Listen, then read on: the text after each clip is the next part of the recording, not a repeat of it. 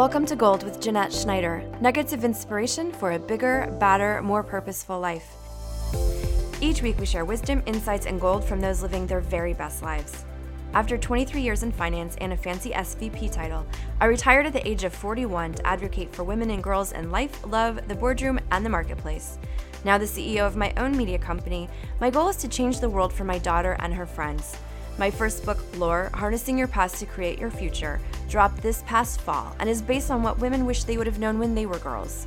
This is purposeful content, big conversations, and a safe place for us to share our gold and our dreams for the future. We record each week from the sound studio at the Space LV. Travis Turner has personally and professionally moved millions of dollars into his community and raised awareness to the scourge of domestic violence around the country. His is a very personal reason. After having a gun held to his head and watching his father batter his mother, who then turned to alcohol and methamphetamine, Travis decided to become a voice for those who are unseen or hide behind dark sunglasses and fear.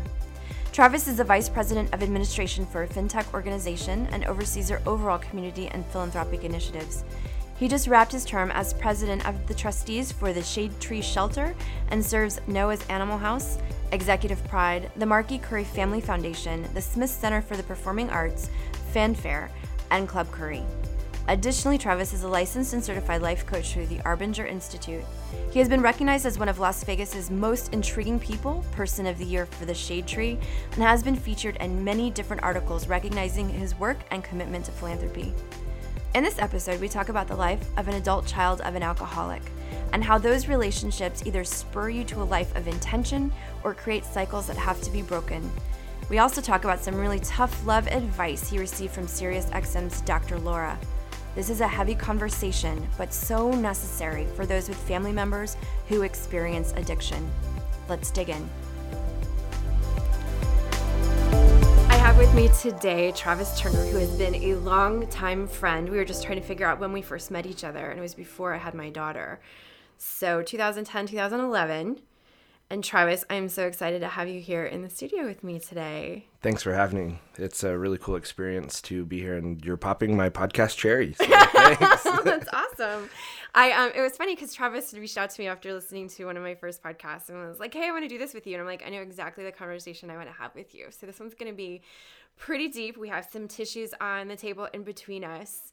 And just to give you a little bit of background on my relationship with Travis, I think of you like whenever there's a nonprofit or a strategic plan that's needed or the hard numbers, like I think of you. You're the guy that kind of comes in. You're like the cleaner is like how I think of you. And Travis has given a lot of money into our community, but he's also helped a lot of boards and a lot of organizations really build themselves back up again. And I know that you have a personal interest and love for domestic violence causes and children who've had issues with abandonment or are in foster care. And I was just wondering if you could kind of share a little bit about your relationship with some of those organizations and why you feel so strongly about giving back in those areas. Absolutely. So, and this is all going to just unravel as we talk during our podcast today, but some of the charities that I devote the majority of my time to are domestic violence focused. So the Shade Tree in Las Vegas. I've also hosted charity events for Hope House in Kansas City.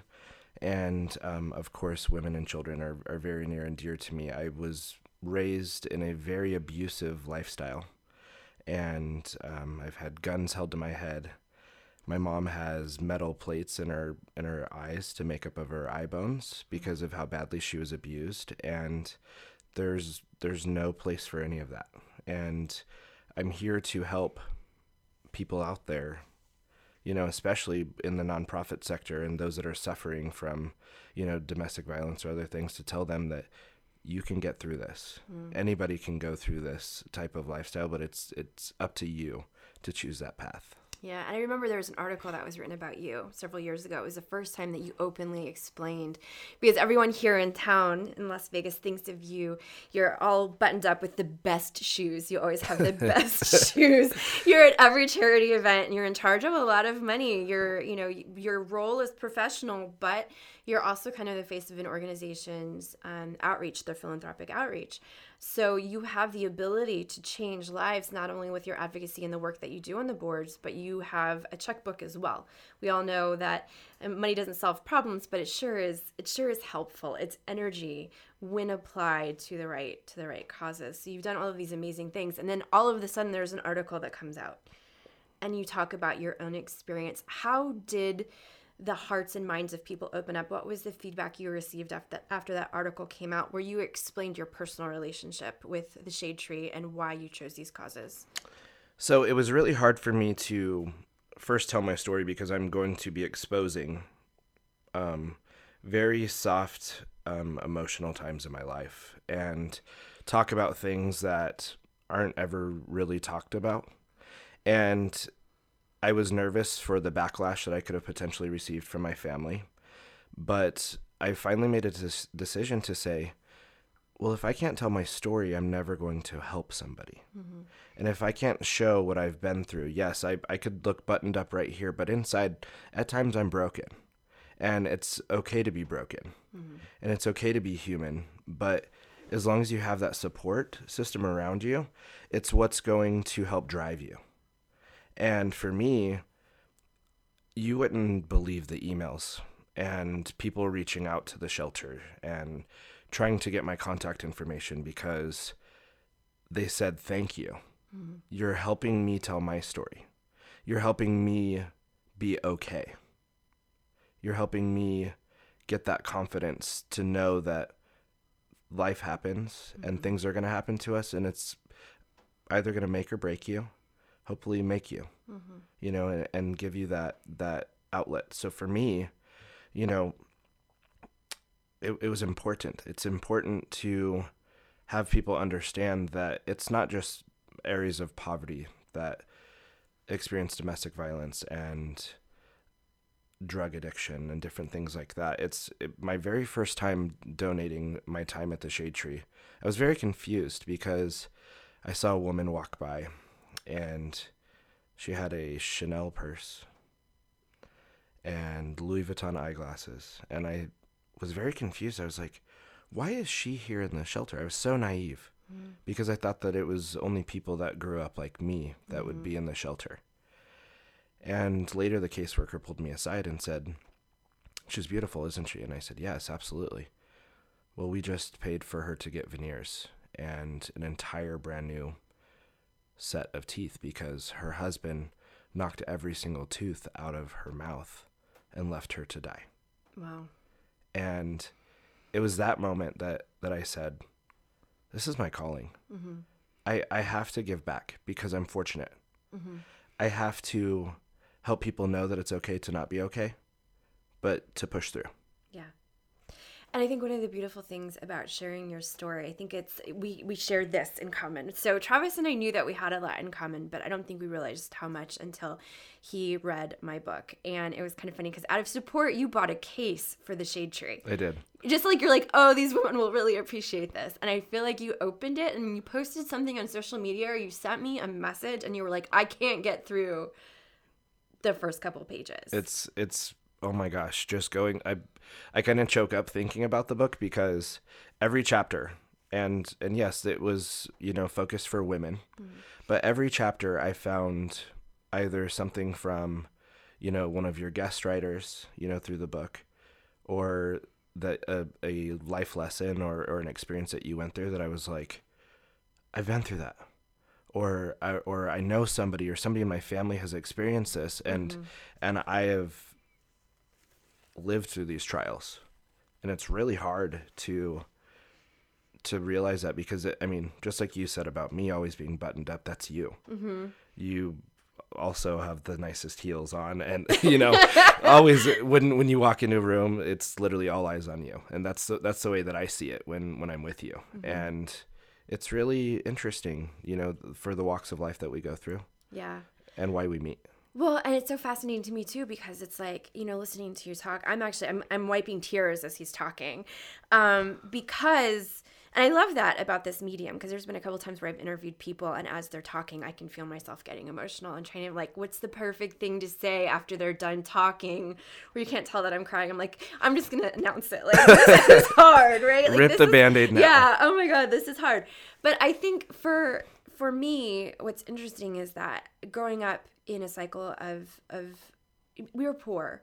You know, I just came back from Tanzania, and that was poverty. Like, I didn't understand poverty until I saw it there. We were very poor.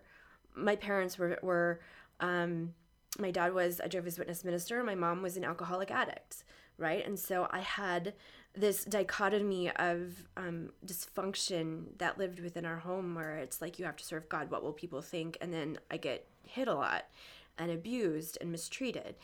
And I didn't want anyone to know any of that.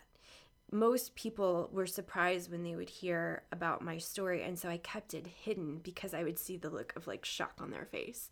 So I needed to look buttoned up, right? And I remember writing one time about looking down at my hands and seeing my mother's hands. I have my mom's hands. As I'm getting older, I also have the features, like when you're starting to look in the mirror and you're like, I'm aging, and you're turning into your parents, and you're like, oh my God, no. How do I reverse this? Right? But I remember writing about looking at my hands and how I used to fill my hands with rings and sparkly things because I wanted to see something else besides my mom's hands. And then having my daughter, she has my hands. And being like, okay, well, we're repurposing these hands, right? The story isn't going to be about what came before me. And it was a very big risk writing the book, and I got a lot of angry messages from people in my life, worried about what I might say. And I had this really beautiful friend who said to me one day, he's like, how many people could you upset by what you've written? It's about 5. He said, are those 5 in your life today on the daily? I said, no. Then why would you hold something back, your story, from thousands, if not hundreds of thousands, if not millions, for the 5 people who've already left you? And I was like, oh, that's so powerful. And I know, especially, you know, with your mom, unfortunately, you had to see her suffer at the hands of abuse. Mm-hmm. My mother wasn't abused by my father. She was abused by her mother, by her parents. But the cycle of addiction is a whole nother layer. Mm-hmm. It's a whole nother layer. So I'm curious, when it comes to your story and your mom, as you started to share your story, and knowing the relationship that you've had with your mother over time, what was her response? How did she talk to you about the things you were starting to share? Was she supportive, or was it difficult? You know, the most recent years, she was more supportive. Mm-hmm. All the way until, you know, most recently. But she's been to charity events with me. You know, I've asked her to stand because I do believe that people change and that people can change, and it's okay to forgive and to rebuild trust. But for me, at the time, she responded in a positive way, but I think that internally it was killing her because I know she's not proud of her actions and her life experiences and the things that she's done. And she has, you know, in the recent years really suffocated me and trying to be that mom that she never was and trying to make up for lost time. And I say, you know, look, we're adults. I'm an adult now. Please don't suffocate me. You know, just be there. Mm-hmm. But, you know, she got over the drug addiction for, I think she lasted 14 years. And then she still had an alcohol issue. Mm-hmm. And that's how she would drown out, you know, her sorrows and just why she's upset still. And addicts, it's really hard for them to take their own responsibility and to admit that they have issues. Mm-hmm. So in discussions, it was really hard to get her to understand and to not feel threatened. She would always find a way to manipulate the conversation and turn it back. Well, this is why I do this, and this is why I drank, and this is why I did drugs. And no, you did it because you wanted to do it. Mm-hmm. And it's hard for addicts to realize that. That's so powerful, because I was thinking about that on the way here this morning, because I have an opinion that I think it might be unpopular in the recovery community. And that is, and I think it's a very true thing for the child of an addict to feel that you weren't chosen, that they chose their vices over you. And that's one of the things that I grew up believing, is that my mom chose all of these she started with alcohol, and then, when people were onto her, it became bottles of NyQuil and, prescription drugs, and she was able to kind of mask any disease in order to get the drugs that she needed in order to kind of support herself. And I kept thinking as a child, well, why can't you choose me, right? At what point in time can you choose me? And I know people talk about addiction being a disease, and I absolutely believe that 100%. But I also think at some point in time during your disease, there has to be a moment where you look in the mirror and you have to feel like, what am I doing? Yeah. Or what choices am I making? And maybe it's you continue to use, but at some point in time, I have to believe in the course of the 20-something years that I was in my mother's, the 20 years I was in my mom's care, at some point in time, she had to say, like, I'm choosing. And I know that's not a popular opinion, but most adult children of alcoholics that I've talked to and addicts, that's how it feels.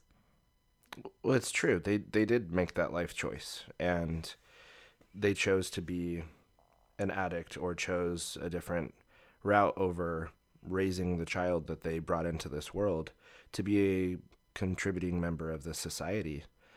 And I can look at you and I, because we contribute, but it was no thanks to our parents.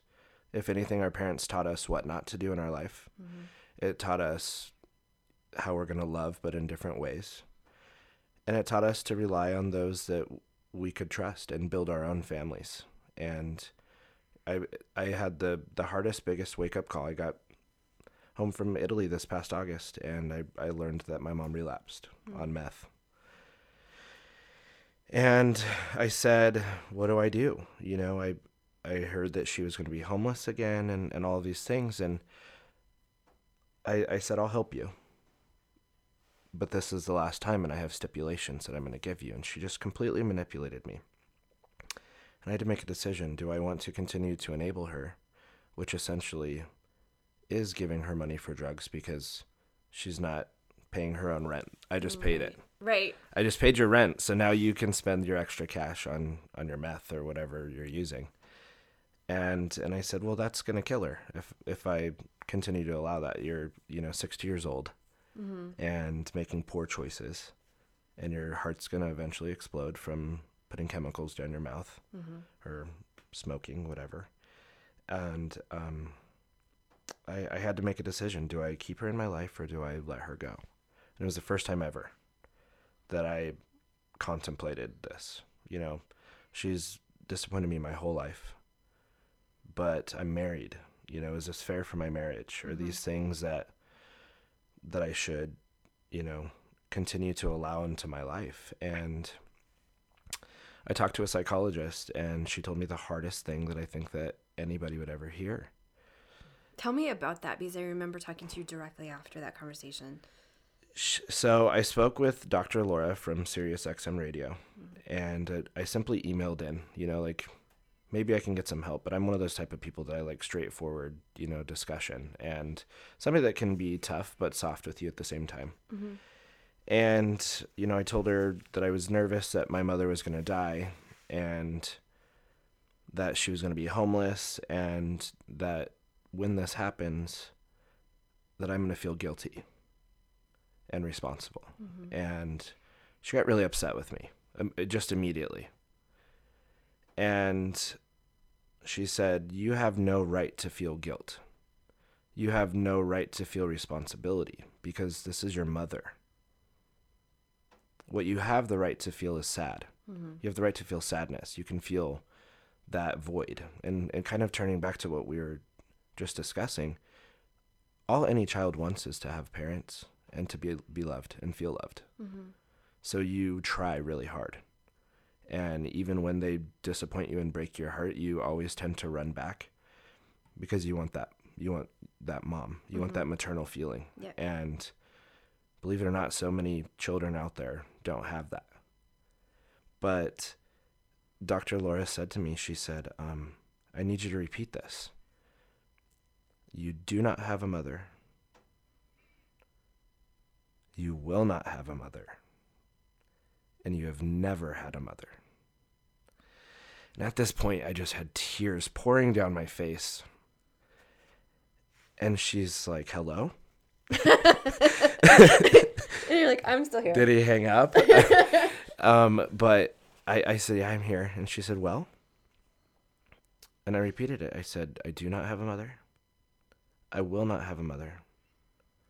And I've never had a mother. And I'm not kidding you. 150 pounds lifted off of my shoulders. As heartbreaking as that is to hear, it's true. Yeah. Because she chose to do these things. And Dr. Laura said, you're not the one putting the pipe up to her mouth. You're not the one paying for her alcohol. You're not the one making her drink that bottle. Mm-hmm. She is. Mm-hmm. That's hard to hear. That's hard to hear that. And she went on and she goes, but can I just ask you, she goes, do you know why I'm pissed right now? And I said, no, I don't.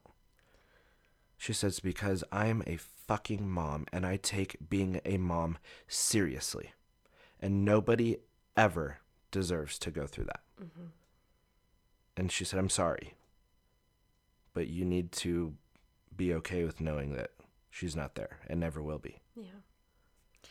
It's hard when you hear those things. One of the most freeing things, tears in my eyes as I'm talking, because that's how I feel, right? Yeah. Like, all I ever wanted was a mom. I remember when I got pregnant with my daughter and being like, I just want a woman to come in and a mother figure and tell me how to create a nursery and I don't know how to love a girl, because I didn't have that experience. So I had to learn how to consciously parent. But I think one of the things that helped me the most was I had to die to my expectations. I had created these kind of like, well, maybe one day. But with addiction comes manipulation. Mm. And if you listen long enough and you give them enough paragraphs, eventually there's a sentence in there where you can see what they're trying to do, right? And it's sad that you have to relate to your parents that way sometimes, mm-hmm. or addicts. But you kind of, through the emails or the phone calls or what have you, and I haven't seen my mom in about 9 years. But I still hear from her, and I support her financially when I can. Same thing as you. Like, I will not give you money, but I will help you in other ways, which is, guilt. Yeah. And wanting to make sure that they're okay. And it's the only thing that you feel like you can do, because the rest is completely out of your control. And like, you kind of pull back. You start separating yourself. You're building a wall mm-hmm. to protect yourself, because emotionally you can't go through this again. We can't continue to have disappointment enter our lives. Mm-hmm. And we can control that. Right. You can choose not to have that venom in your daughter's life, yes. And in your direct family, because it's going to cause a rippling effect that isn't healthy for your lifestyle. Well, and I think the one thing is that, okay, so it's two things, right? So it's like dying to the expectations, recognizing this person has never shown up as a parent for me ever, never. So I can't expect at some point in time that they're going to pull it together. And I think that's one of the things that we do in relationships across the board, is that we have expectations of people that they can never meet because they do not have the tools or the understanding to be what we need them to be for us, right? We have to find that within ourselves. So that to me was one of like the hallmark moments, a watershed moment where I was like, she's never been able to do this. So why should I expect that it's going to change? The second one is recognizing what you want to create in your life and in your family, and you become extremely protective. I know that you've become protective of your husband. Very much so. And I know that you guys eventually want to have children. Yeah. And it's almost like the preemptive strike, right? Like, I can't have this influence around the people that I've loved and I've built, because you've built your family now, and wanting to make sure that you keep that protected and safe. So it's interesting, because it's like for a long time you want it, but then at some point as you start to build that cellular family that you've craved, you then also have to protect it from the thing you wanted the most. Yeah.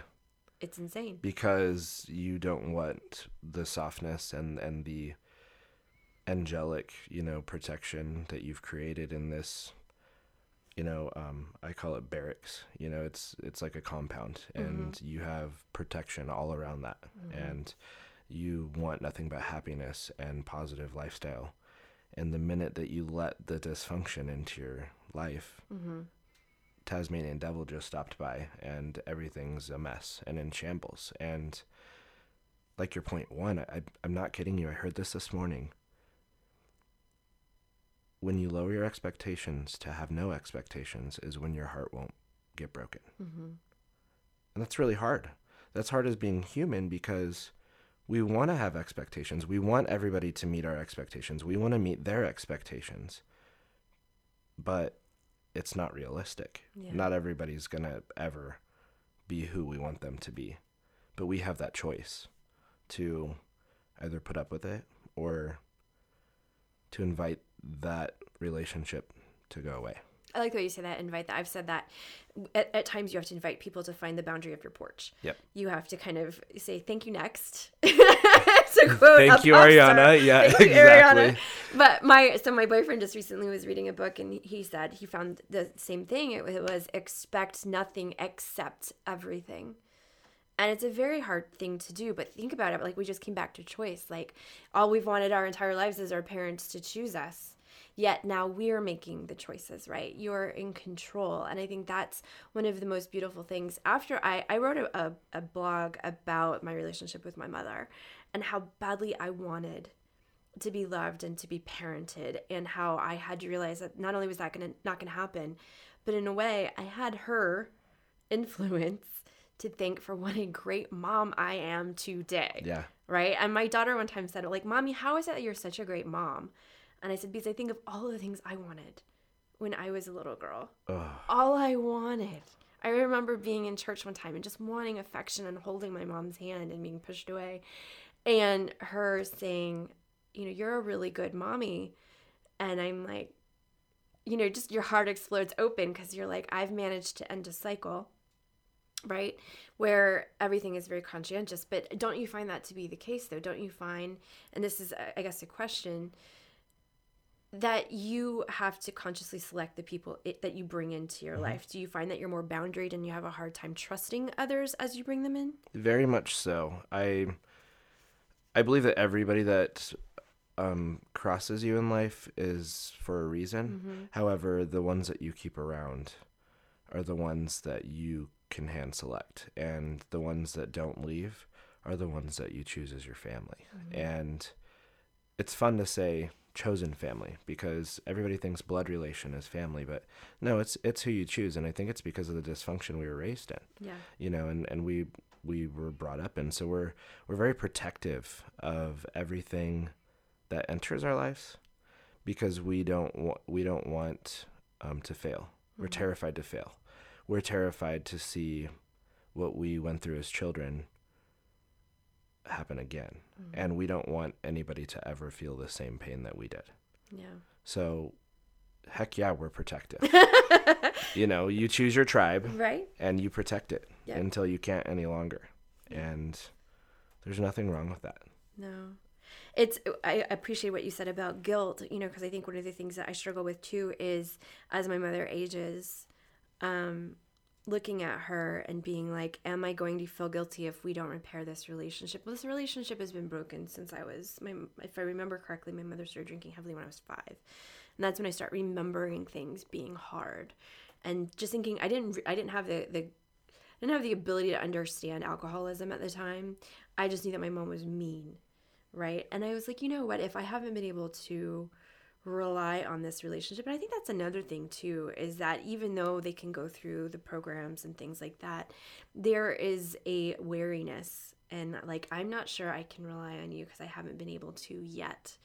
So you're kind of in the periphery, right? And I've gotten to the point, it used to be that when I would hear from my mom, it would just devastate me. I was just beside myself crying because she would say things purposely to hurt me. Mm-hmm. And I'm like, how could someone who had me, who loves me, who birthed me, this woman I wanted her to be, say things to purposely hurt me? Mm-hmm. And then over time, they don't hurt anymore. No, it's just, it stings, but you're not going to let that enter your body. Right. And you're not going to let it crush you because you know that it's what's happening is natural. Yeah. You're so used to it. You're so numb to it. You're numb. That's exactly what you are, is numb. And It's nothing. Well, and I think too, it's like there's some awareness where it's like with me, I think I see the brokenness. Do you know what I mean? So it's more kind of like an acceptance and a release. Like almost there's almost like a, not that you feel sorry, but that you're aware and you're like, I wish things could be different for you. Yeah. But they can't. No.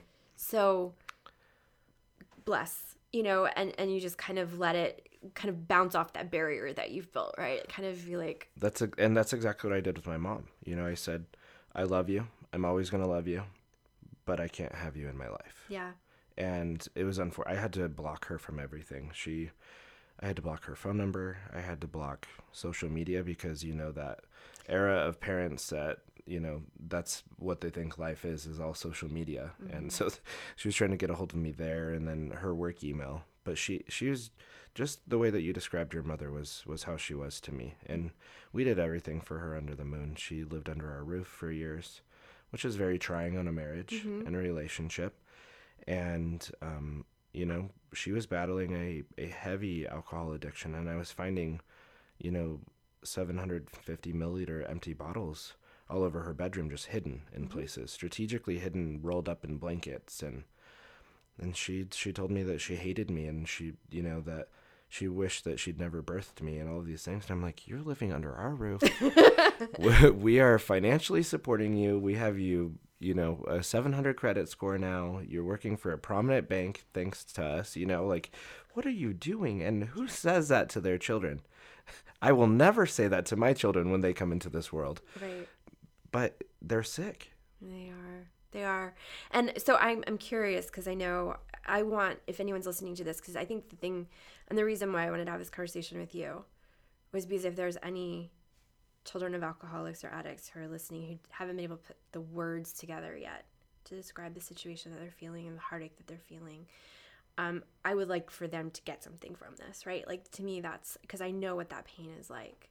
So I'm curious, like, if you could, let's start with the way I do the whole, like, if you could look at your younger self, if you could give yourself advice, what would it be? My gosh.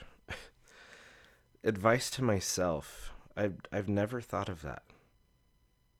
But it's like, here's the list. Here's the book. No, it's, never give up, because if I were to think where I should have been a drug addict. Mm-hmm. I should have been living in an apartment still. I should be all of these different things, which, hey, I don't judge people that live different lifestyles. I love everybody for different reasons, but I should have followed the path that I was led in, and it was alcoholism, to make sure that there was beer in the fridge before milk. At one point I was replacing my parents' drugs with rock salt, because that's what they were choosing over making sure that we had a nourishing meal, or mm-hmm. making sure that our power was going to be on. And I was terrified as a kid. What's going to happen to me? And I thought that I was going to go in this wrong direction and follow that same road. But if I could tell myself anything, it's to be strong and not be afraid. Because for a long time I was afraid. Mm-hmm. I was afraid of everybody. Mm-hmm. I was afraid to open myself up, because I felt that if you couldn't open up to your parents and trust your parents and feel safe, mm-hmm. then you can't trust anybody. Yeah. That's how I initially felt. And as I grew, I learned to stick towards people that were going the right way and follow those successes. Was there ever a moment where you were worried in, like, your years after high school or towards college, 20s, anything like that, where you were heading in the wrong direction and you kind of self-corrected? Or did you always kind of say, like, this is not what I want, and scoot the other direction? No, I certainly went down a irresponsible path of not understanding finances mm-hmm. and credit. Mm-hmm. And so, the minute you hit 18 and you're trying to put yourself through school and trying to live on your own and be a big boy and put on the big boy pants, but you don't have that guidance and direction, you can really put yourself in a rough spot. So I maxed out all of my credit cards and, dropped my credit score to 500, at one point. And as I was graduating college, it was like, hey, you have to get your stuff together and become a real adult, right. And credit is your most important thing, right. So I definitely made wrong decisions. I would go out and drink, with my friends consecutively and be out until, the sun was rising. But you learn quickly, especially if you're a child of an addict, that you don't like to repeat. Yep. Yeah, and you don't like to repeat things, especially if you feel a little bit of a pattern, you'll pull yourself back.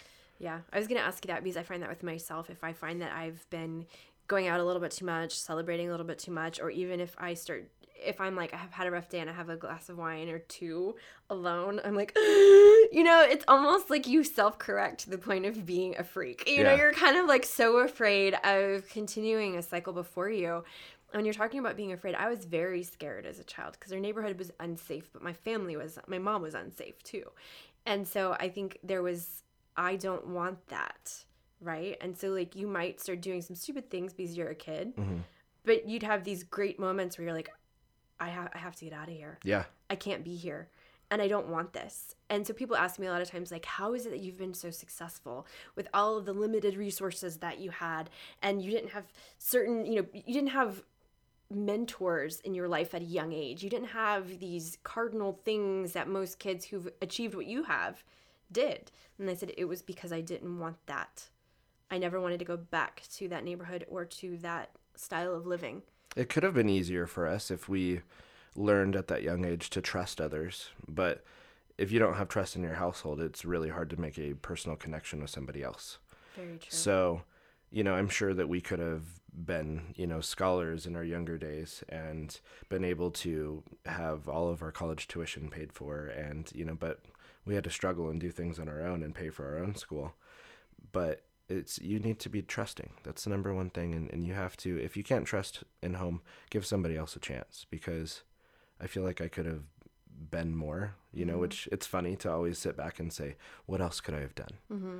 But I'm content where I'm at, that fact that I can contribute and give back, and I'm not couch surfing, and, I'm educated and married. Great job and well respected. Very, very much so, you have to work for it though. Mm-hmm. And I was terrified to ever live in the slums again. And my husband gets angry sometimes because he asks me sometimes, when is enough? And it's hard because when you crave not failing and want to make sure that you don't ever go back down that path, it's hard for anybody to tell you otherwise. I know exactly what you're talking about, because you get to this point where you keep building it and you're like, I don't need it anymore. But it's this almost like, I think of this little girl in this neighborhood, right? So like my advice to my younger self that I wrote about in the book was this 5-year-old girl who lived in this very violent neighborhood. Our neighbor across the street was a trafficker and a murderer, and drug dealers everywhere. I saw women beaten and abused, and like gunshots. We had the actual bullet holes in the cement block of our house. And I see her just being like, I don't belong here. I got to get out. And that struggle, that trajectory, that like sheer trajectory is still there, right? And you're kind of like, but I'm okay. I'm good. And the people around you are like, you're good. And you're like, I can't go back. And like, there's almost this kind of reparenting where you're like, I'm safe. I'm okay. I'm good. It will be okay. But it's the one thing that I learned. I've never gone to an Al-Anon meeting or Alateen or anything like that. I did study a little bit about the symptoms of adult children of alcoholics and some of their traits. And I'm like, yes, this is a psychology that you take on. Yep, this right? is me. Oh, yeah. Yeah, this is absolutely hands down. This is who I am. What would you, like, if you were to share your golden nuggets of wisdom and inspiration, and knew that you could hit the heart of anyone that was listening, woman, man, boy, girl, wherever they are in life, based on your experiences, what would you want to leave behind? I would say my golden nuggets are, don't ever judge a book by its cover. And I think I actually said that in your review for your book, because it's written towards the female audience, but it hits home. Yep. And we all experience tragedy and life hardships. But don't ever judge a book by its cover, because you don't ever know who you're with. Mm-hmm. I would say you need to be more trusting of others, and we've kind of touched on that a little bit. If you feel things, you need to follow your gut, because your gut is usually always right. Mm-hmm. And there were a lot of times that I felt uncertain about my surroundings or decisions that were being made. And I would just follow with what I thought I knew. Well, this is what my parents have done, so maybe that's what I need to do. But no, follow your gut, for sure. And education is so important.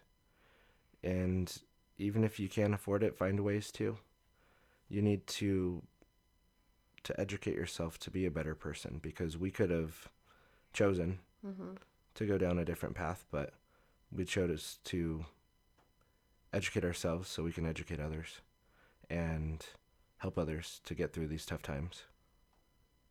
Because there were many times that I thought that I was going to be a Circle K clerk, or working at a Buffalo Wild Wings serving for the rest of my life. But you have to spend time on yourself and really follow your dreams. Yeah. And it's really silly to think, but New Year, everybody puts a vision board together, so many people, but it really works, because it helps you drive, and a lot of people say that it's real funny, but no, if you put your goals in front of you and you set milestones, you're going to reach them. So think about it. I think of it from this perspective, right? You talked about education absolutely paramount. I interviewed a girl from Mozambique who was saying that once you have it, they can't take it away from you, right? She wanted to be someone and not be the victim of child marriage. So she became educated, and now she's doing amazing things. Education, absolutely, but working on yourself too, right? So you've already said that you thought that you were going to be like a drug dealer or circle. I was like, I should be a crack whore. I mean, stripping, yes, yeah. Like the big thing, if you got a job as someone's assistant at a tire shop and you like booked the appointments, that was success, right? Like, not saying that any of those jobs are bad if you're absolutely, but that was up here, right? That was like, oh, well, you got a job. You're not having to do anything, I don't know. I think self-reflection and looking within and understanding, especially if you come from a situation where you're surrounded by dysfunction, abuse, alcoholism, addiction, whatever it may look like, mental health issues, you have to find the difference between them and you. And I'm not saying them, your parents necessarily, but there was a time where the veil between that life and me was very, very thin. And it would have been easier just to let it suck me back in. Yeah. And just to be like, okay, well, I'm going to be shopping at the scratch and dent store for the rest of my life.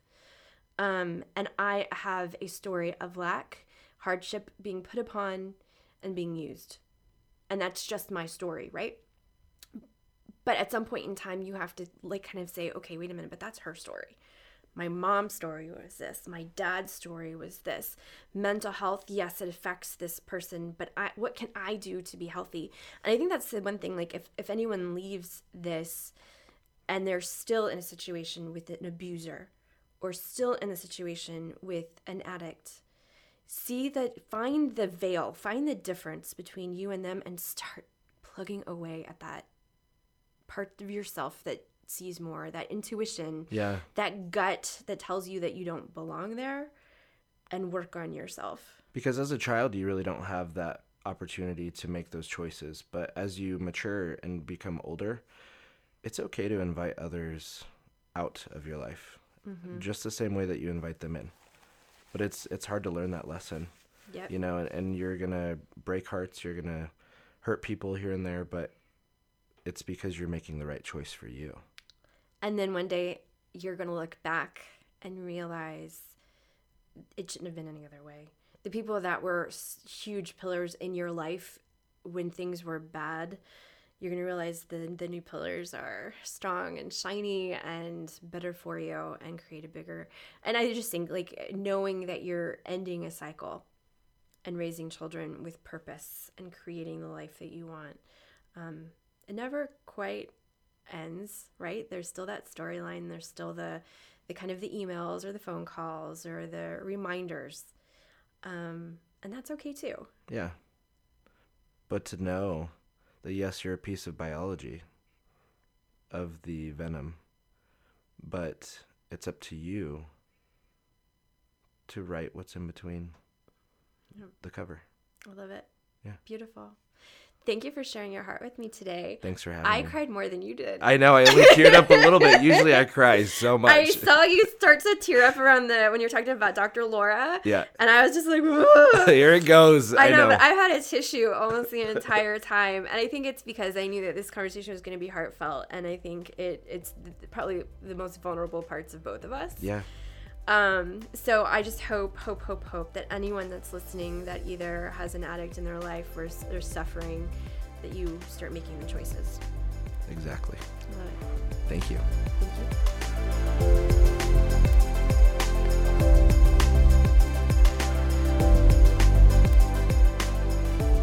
I hope that this episode gave you a little insight into the mind of an adult child of an alcoholic and their perpetual heartbreak, whether it is you or someone you love. If it is you, I see you. I hope you find some comfort in the advice offered to learn how to take care of yourself, create boundaries, and drop expectations. Wrap yourself up in the love, life, and the family that you create. It has taken me decades to find my own truth after living a life in the shadow of a severely addicted parent. If you'd like to dig into the work, I walk you step by step through the process in my book, Lore, Harnessing Your Past to Create Your Future, now on Amazon or BarnesandNoble.com. As always, please subscribe to this podcast, leave a review, and don't forget to share with your friends. I'm always interested in content that uplifts, so if you have things you'd like to hear about, please share them with me in the comments. You can also find me on Instagram at ms.JeanetteSchneider or Twitter at msjwrites. If you want some help moving toward that intentional life, join me every week on my intention setting journey. I'm inviting you, totally free, from my heart to your inbox. Sign up for my love notes at JeanetteSchneider.com, and before you even wake up on Monday mornings, there will be a huge dose of motivation waiting for you. Yes, I will wake you up on Monday morning with intention setting prompts and give you some tips as to what is setting my soul on fire. On Fridays, I'm going to remind you to let go, recharge, and love yourself up with some self-care prompts to get present in your downtime. Intentional living is where it's at, y'all. Until next time, in the words of my grandma, love each other every day.